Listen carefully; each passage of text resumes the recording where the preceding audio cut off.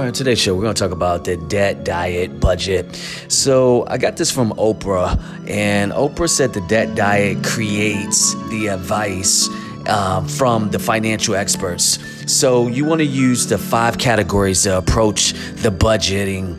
And for more details, you're going to look at the 50-30-20, which we discussed previously in a few episodes ago, I think, but not where it's like tracking everything. So you want to look at the spending as well in each category based on the percentage of the take-home pay. So just remember, on these percentages and categories, they are just guidelines, you all. And you can adjust them to your liking and to your quality of life.